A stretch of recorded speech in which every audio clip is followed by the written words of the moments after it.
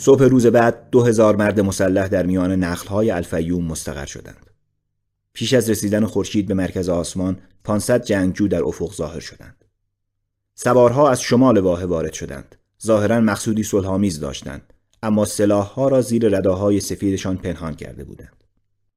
هنگامی که به کنار خیمه بزرگ وسط الفیوم رسیدند، شمشیرهای خمیده و تفنگ‌های خود را بیرون کشیدند و با شلیک تفنگ‌ها به خیمه‌ای خالی حمله بردند. مردان واحه سواران صحرایی را در میان گرفتند. در عرض نیم ساعت 499 جسد روی زمین پراکنده بود. کودکان در سوی دیگر بیشه نخل‌ها بودند و چیزی ندیدند. زنان برای شوهرانشان دعا می‌کردند و آنها نیز چیزی ندیدند. اگر به خاطر اجساد پراکنده نبود، چنان می‌نمود که واحه یک روز معمولی را از سر می‌گذراند. تنها یک جنگجو زنده ماند، فرمانده مهاجمان. همان روز عصر او را به پیشگاه رؤسای قبایل بردند. از او پرسیدند چرا سنت را شکسته. فرمانده گفت مردانش از روزها نبرد خسته و دچار گرسنگی و تشنگی شده بودند. برای همین تصمیم گرفتند واحه‌ای را اشغال کنند تا بتوانند جنگ را دوباره آغاز کنند. رئیس قبیله گفت با جنگجویان همدردی می‌کند، اما سنت تحت هر شرایطی باید محترم شمرده شود. در صحرا تنها چیزی که تغییر می‌کند تپه‌ها هستند به هنگام وزش باد. سپس فرمانده را به مرگی بی افتخار محکوم کرد. به جای آنکه به تیغ یا تفنگ کشته شود، به نخلی دارش زدند که آن نیز خشکیده بود. جسدش با باد صحرا نوسان می‌کرد. رئیس قبیله مرد بیگانه را فراخواند و 50 سکه زر به او پاداش داد. سپس بار دیگر سرگذشت یوسف را در مصر یادآوری کرد و از او خواست مشاور واحه باشد.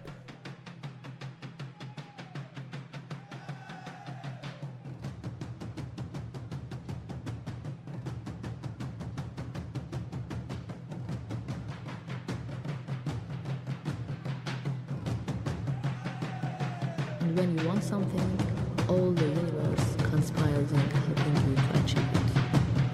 Everything depends on one word. Andalusia. Never stop dreaming. All Comerciante de cristal. All things are one. Maktub. Felicidad.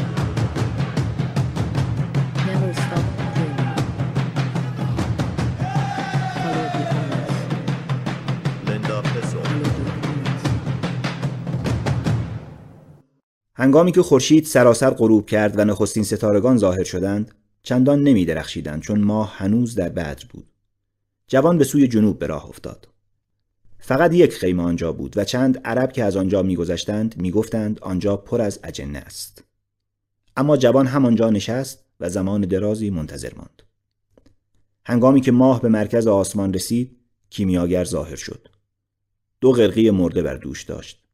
جوان گفت: اینجا. کیمیاگر پاسخ داد: نباید باشی، مگه اینکه افسانه شخصی تو رو به اینجا رسونده باشه. بین قبیله ها جنگه، نمیشه از صحرا گذشت. کیمیاگر از اسبش فرود آمد و به جوان اشاره کرد همراهش وارد خیمه شود. خیمه‌ای بود همچون همه خیمه‌های دیگری که در واحه دیده بود، به جز آن خیمه مرکزی که تجمل قصه های پریان را داشت. به دنبال آلات و کوره‌های کیمیاگری گشت اما چیزی نیافت. تنها چند توده کتاب، اجاق آشپزی و فرش‌هایی پر از نگاره‌های مرموز. کیمیاگر گفت: بشین تا چای دم کنم و این قرقی‌ها رو با هم بخوریم. جوان شک کرد که مبادا همان قرقی‌هایی باشند که روز پیش دیده بود، اما چیزی نگفت. کیمیاگر آتش روشن کرد و در اندک زمانی بوی دلپذیر گوشت خیمه را آکند. بوی آن از عطر قلیان‌ها هم دلپذیرتر بود. جوان گفت: چرا می‌خواستین منو ببینین؟ کیمیاگر پاسخ داد: به خاطر نشانه‌ها. باد برام گفته بود که میای و به کمک احتیاج داری. منظورش من نیستم. یه غریبه دیگه است. یه انگلیسی. اون کسیه که دنبالشین. کیمیاگر گفت: اون باید پیش از دیدن من چیزای دیگه ای رو پیدا کنه. اما توی مسیر درستیه. نگاه کردن به صحرا رو شروع کرده. من چی؟ هنگامی که کسی چیزی رو بخواد، سرتاسر کیهان همدست میشه تا اون بتونه به رویاش تحقق ببخشه. حرفهای پادشاه پیر را تکرار می‌کرد. جوان می‌فهمید. مرد دیگری سر راهش آمده بود تا او را به سوی افسانه شخصیش راهنمایی کند. پس به من یاد میدین؟ نه. تو همین حالام هرچی رو که لازمه میدونی. من فقط تو رو میذارم توی مسیر گنجت. جوان تکرار کرد: بین قبیله ها جنگه. من صحرا رو میشناسم. همین حالام گنجم رو پیدا کردم. یه شتر دارم و پولی که از مغازه بلور فروشی گیرم اومد و 50 تا سکه طلا.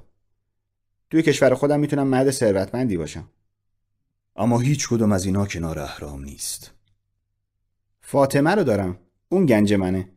بزرگتر از هر چیزی که میتونم بهش برسم. فاطمه هم کنار اهرام نیست. در سکوت قرقی‌ها را خوردند. کیمیاگر تنگی را باز کرد و مایع سرخ رنگی در لیوان جوان ریخت. کیمیاگر گفت: شر چیزی نیست که وارد دهان انسان میشه. چیزیه که از اون بیرون میاد. جوان دچار سرخوشی شد، اما کیمیاگر او را کمی میترساند. بیرون خیمه نشستند و به درخشش ماه نگریستند که ستارگان را کم فروغ میکرد. کیمیاگر که متوجه سرخوشی بیشتر و بیشتر جوان شده بود، گفت: یک کمی آروم بگیر. استراحت کن. مثل جنگجویی که پیش از رفتن به نبرد آروم میگیره. اما یادت نره که قلب تو همون جاییه که گنجت پنهونه. و اینکه باید گنج تو پیدا کنی تا تمام اون چیزایی که توی راه کشف کردی معنا بگیره. فردا شترت رو بفروش و یه اسب بخر. شترها خیانتکارن. هزاران قدم بر می‌دارن و هیچ اثری از خستگی نشون نمیدن. اما یک دفعه از پا میافتن و میمیرن.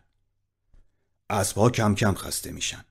آدم همیشه میتونه بفهمه چقدر باید از اونها انتظار داشته باشه و کی میمیرن.